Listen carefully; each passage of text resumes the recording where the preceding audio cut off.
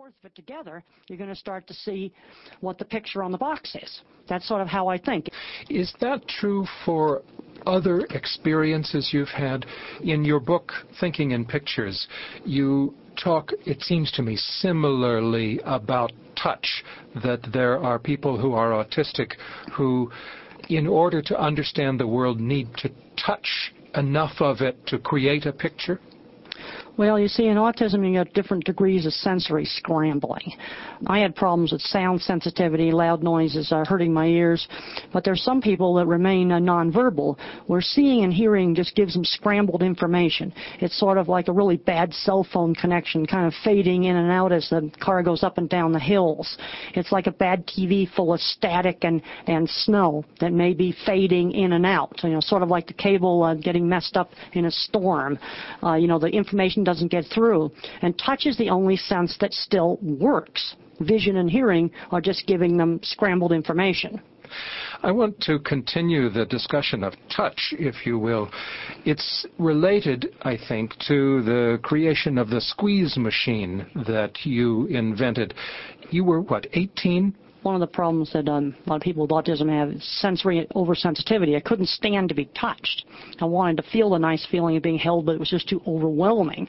And another thing is deep pressure was very calming. One of the problems you have in autism is that the nervous system is way, way, way hyperactive. So I was desperate to get my nervous system calmed down because I was just, completely hyper.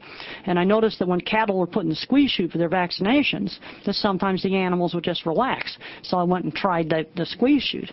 And that's where I got the idea for the squeeze machine from. And I found that it did help me relax.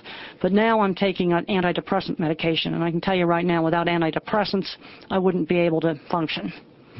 Can you describe the squeeze machine for me, please? Well, basically, it's sort of a padded version of a cattle squeeze chute. And the way a cattle squeeze chute works is the cow's put in between two movable panels that press on the sides of the body of the cow to hold them still for vaccinations. And that's basically how the squeeze machine works. Why do you think it works when a hug does not? Is it because it's constant pressure? Well, the problem is pressure was just too overwhelming, and I could control the amount of pressure. Then gradually I got desensitized to it. In the beginning it was sort of like, just pull away from it. Do you now tolerate touch better than you did? Oh, absolutely. Yep. I've gotten to where I tolerate it quite well, actually. I'm curious to know when you began to realize that your experience of the world was not the same as that of everyone around you. I assumed that everybody thought in pictures. My first inkling that there was something different was I read an article in one of the news magazines that the cavemen could not have developed tools until they had language. And I go, well, that's absolutely ridiculous, because I can design things without language, because I just picture it in my head. Then I started questioning people about how they think. And I'd say, well, think about a church steeple. And I picked that because everybody sees them, but it's not as much in people's memory as their house or their car. And most people get sort of a vague, generalized church steeple picture. I only get specific ones. And I found that most people do not get those specific ones. I also found that I could make my visual images move. Like if I think about one of the things I've designed at one of the meat plants for handling cattle, I can actually visualize the whole system and watch it working, like a movie. I didn't know that other people couldn't do this. And I only learned this when I was in my 30s, when I started questioning people about how they think.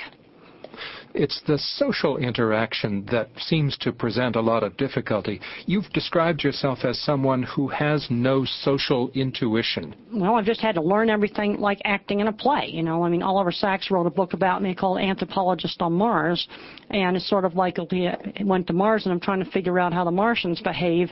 You just have to learn by observing, and then the more different experiences you have, you learn how to behave in different situations. Also, just social chit-chat for social chit-chat I find extremely boring. It's much more interesting for me to go sit down with the construction people and talk about how we're going to build something. Now, that's something really interesting. In fact, when I'm just in the hotel room at night, I don't want to watch the social shows. I like to put on the Learning Channel, and I watched monster machines for paving highways. Now, that's something that's interesting. How did you become interested in animal science? Well, that all started out on my aunt's ranch. I mean, before I told you about the squeeze machine being patterned after cattle squeeze chute, well, then, of course, I was interested in cattle squeeze chutes. And then I got interested in the design of them. And then I got interested in the design of cattle handling facilities. And the thing just kind of grew. I started out in the feed yards in the 70s, designing handling systems there. And one thing, I watched the cattle, and some of the cattle would refuse to go through the facility. And they were afraid of little visual things, like a shadow, a shiny reflection on a piece of metal, a piece of chain hanging down. They're not afraid of the same things we're afraid of. They're afraid of something that moves rapidly, or a little shiny reflection on a puddle of water.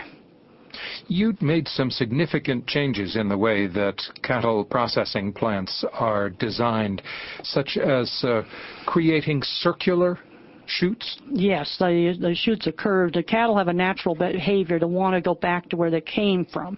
So I've laid out the chutes to be curved. Also, I developed a conveyor restrainer system for holding the cattle when they stun the cattle at the slaughter plant. And you have to control what they see.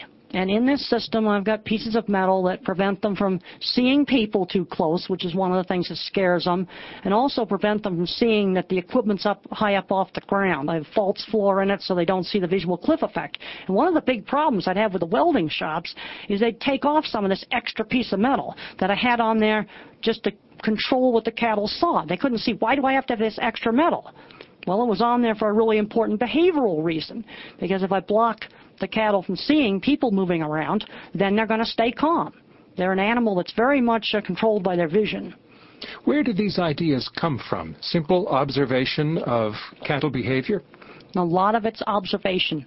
I do a lot of demonstrations in plants with pieces of cardboard. We have problems with the pigs or the cattle not going up the chute, and we get big pieces of cardboard and start covering things up, and, then they calm down.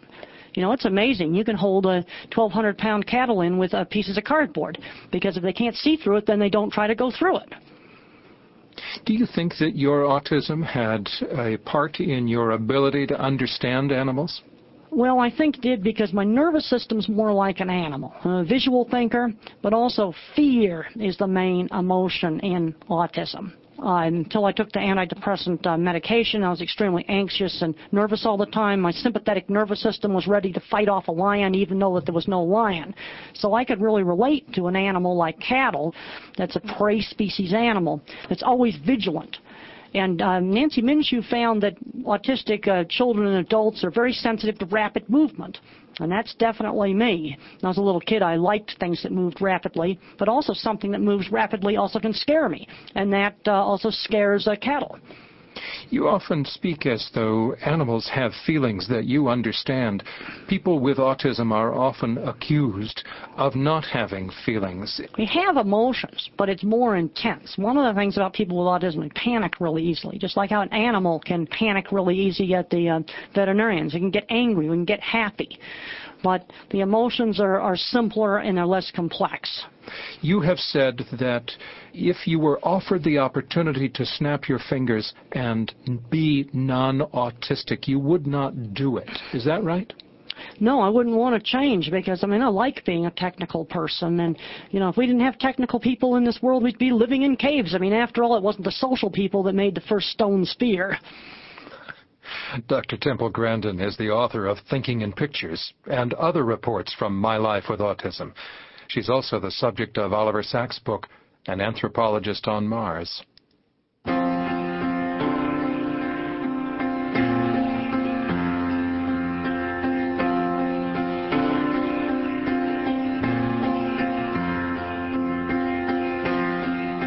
Dr. Catherine Lord is the director of the University of Michigan Autism and Communication Disorders Center. Autism rates are on the rise.